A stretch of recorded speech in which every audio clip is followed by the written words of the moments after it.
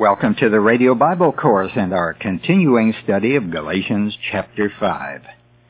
In chapter 5 of Galatians, Paul has stood fast for the believer's freedom from the law, and he has pointed out that when a person tries to improve himself by keeping the law, he is obligated to keep the whole law.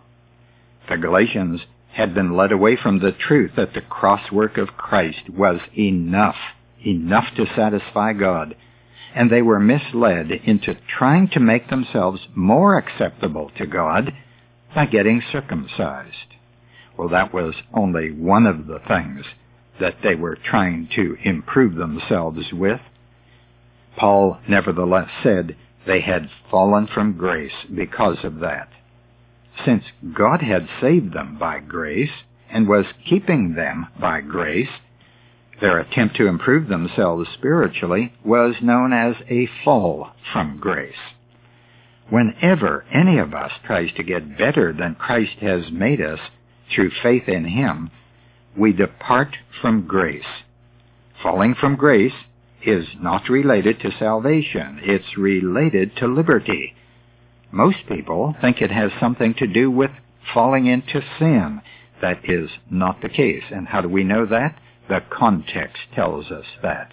Galatians chapter 5, where the expression falling from grace is found, and that's the only place it's found in the Bible, has to do with the liberty of the Christian, not the loss of salvation of the Christian. The context is about the freedom which Christians have because Christ died to set them free. Now here are questions that we need to ask in regard to this matter of falling from grace or losing one's salvation. Listen carefully. Can I lose by poor behavior what I did not get by good behavior? Is it possible to forfeit by lack of good works what was promised by God to those who would work not? Third, since eternal life is unmerited, and that's what grace means, how can the failure in merit place salvation in jeopardy? And fourth, since God saves His enemies who believe, will He do less for His children who fall? These are questions designed to make us think, and they provoke us into examining carefully what salvation by grace means. I think they'll help you to get a better understanding of the promises of God regarding your salvation. Now we resume our study of Galatians chapter 5 with verse 12, where Paul writes, I wish those who unsettle you would mutilate themselves. Well, that's a strange expression, but it's part of the context. And what is the context? The Jewish teachers insisting that the Galatian Christians be circumcised. Well, circumcision has to do with the cutting of flesh. Now, Paul is wishing something almost out of disgust with those false teachers concerning this subject, and he says he wishes that those people who unsettle them in the Christian faith would mutilate themselves. Paul seems to be forcing here an association which he was familiar with, and that was what the pagan priests did. They removed their male glands in order to better serve their god and goddesses. History tells us that they practiced emasculation. If I read Paul correctly, here's what he is saying, and I'm putting it in my words. Those who seek righteousness by circumcision should do a complete job of it and castrate themselves. William Barclay, that New Testament commentator of some years ago, claims that the priests of Cybele, the goddess of nature, mutilated themselves in this way, and Paul suggests that the Judaizers be equally dedicated to those priests and cut it all off. The NIV, the New International Version, that is, expresses it this way. Listen to how it writes, Galatians 5:12. As for those agitators, I wish they would go the whole way and emasculate themselves. Now we move on to verses 13 through 15, which emphasize the right use of freedom by the Christian. Paul writes, "For you were called to freedom, brethren, only do not use your freedom as an opportunity for the flesh, but through love be servants of one another. For the whole law is fulfilled in one word, quote, you shall love your neighbor as yourself, unquote. But if you bite and devour one another, take heed that you are not consumed by one another." The fact that Paul urges them not to misuse their freedom implies something which we better acknowledge. He implies that these Galatians can misuse their freedom.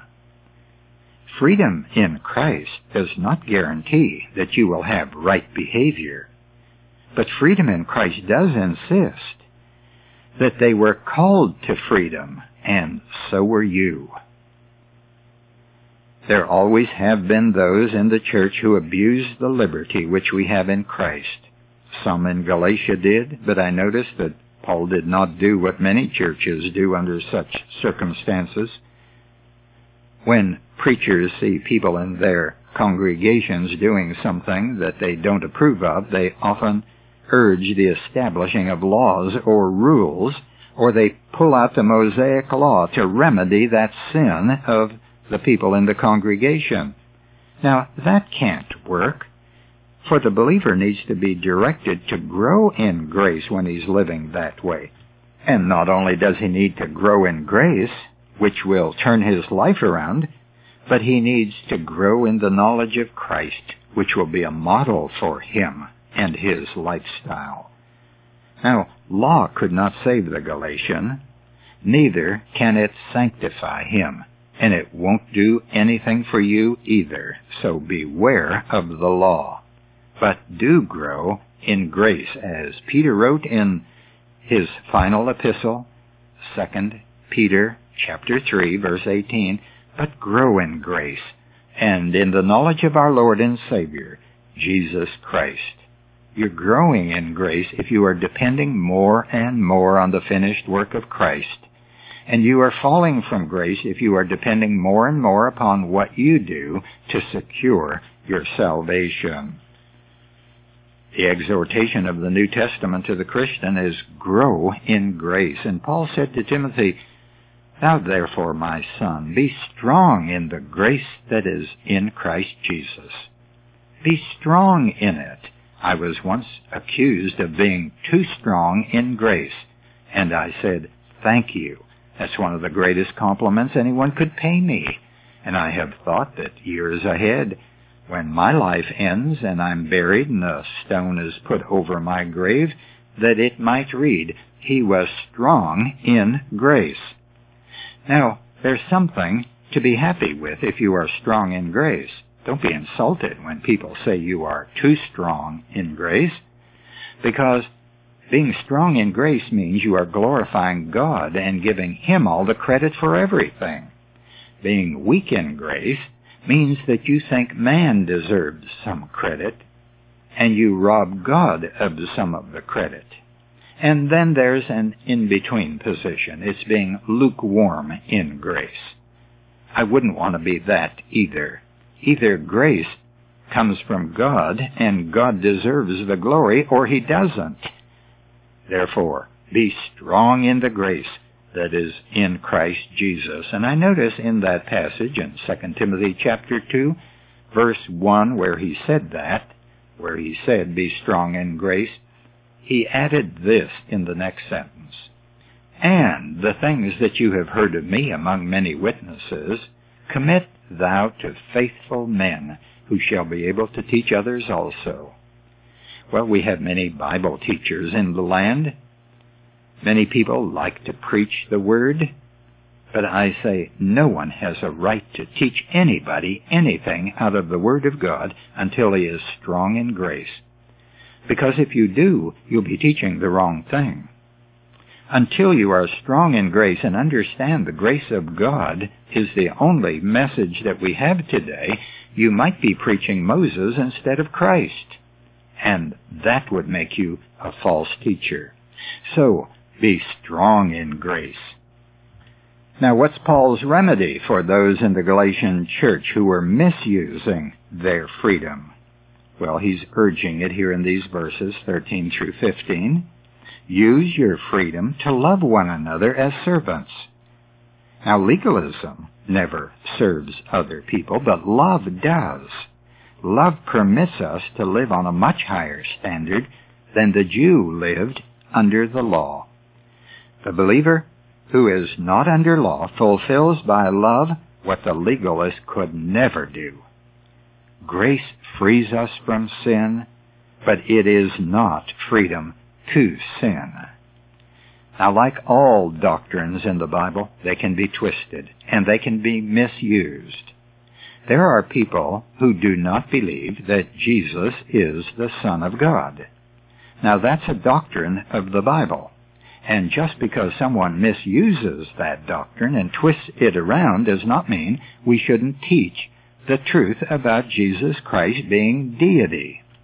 So likewise, because there are people who abuse freedom and misuse freedom and mistake freedom in Christ to be liberty to sin, that doesn't mean we should forsake preaching freedom, because it was for freedom that Christ made us free.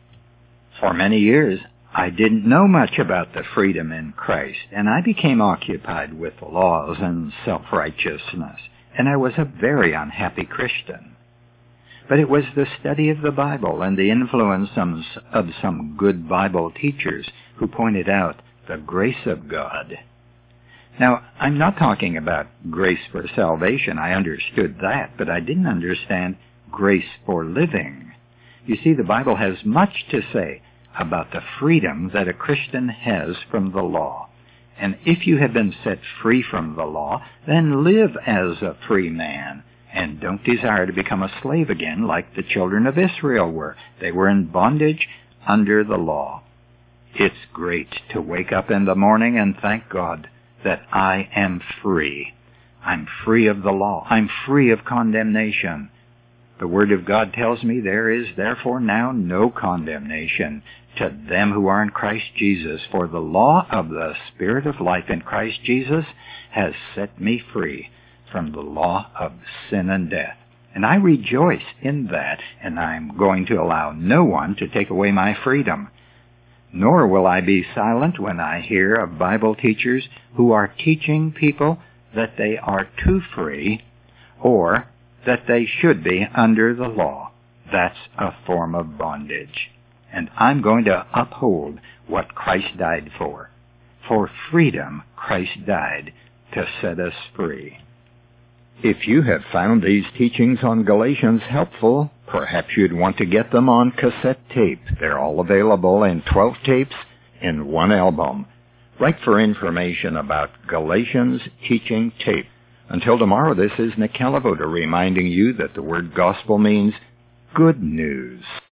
Our address is Radio Bible Courses, Post Office Box 14916, Baton Rouge, Louisiana, 70898. The website is rbcword.org.